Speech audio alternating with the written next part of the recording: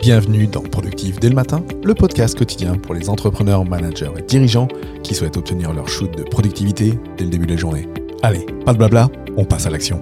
Pour réussir, tu dois absolument te fixer des objectifs et je vais te dire pourquoi. Tout d'abord, pour la motivation. En décidant de te fixer des objectifs bien définis dans le temps, tu éviteras des reports à tout bout de champ. Tu sais pertinemment que si tu ne termines pas ta tâche actuelle, tu ne pourras pas passer à la suivante et cela te motivera. Deuxième raison, pour le suivi de son atteinte. En fixant clairement tes objectifs, tu seras en mesure de suivre leur évolution. Tu sauras exactement à quel niveau tu te trouves dans l'accomplissement de ton objectif. Raison 3, pour décortiquer les tâches. Étant amené à suivre les objectifs que tu définis, tu pourras déterminer clairement et analyser les tâches concourant à leur réalisation. Ainsi, tu sauras lesquelles déléguer et lesquelles faire par toi-même. Raison 4, pour évaluer la performance. Tu seras en mesure d'évaluer ta performance et celle de tes collaborateurs, ce qui te permettra de prendre les mesures appropriées en cas de basse performance. Raison 5, pour fixer la direction. Définir des objectifs te permettra de savoir où tu vas, où va ton entreprise. Tu auras ainsi une vision claire de ce pourquoi aussi bien toi que ton équipe travaille. Raison 6, pour trouver des solutions. Fixer des objectifs, c'est le moyen le plus simple de savoir ce qui vous bloque, à quel niveau et comment s'en sortir. On ne cessera jamais de te le répéter, mais... Et puis, si tu as besoin d'aide pour mieux organiser ton business,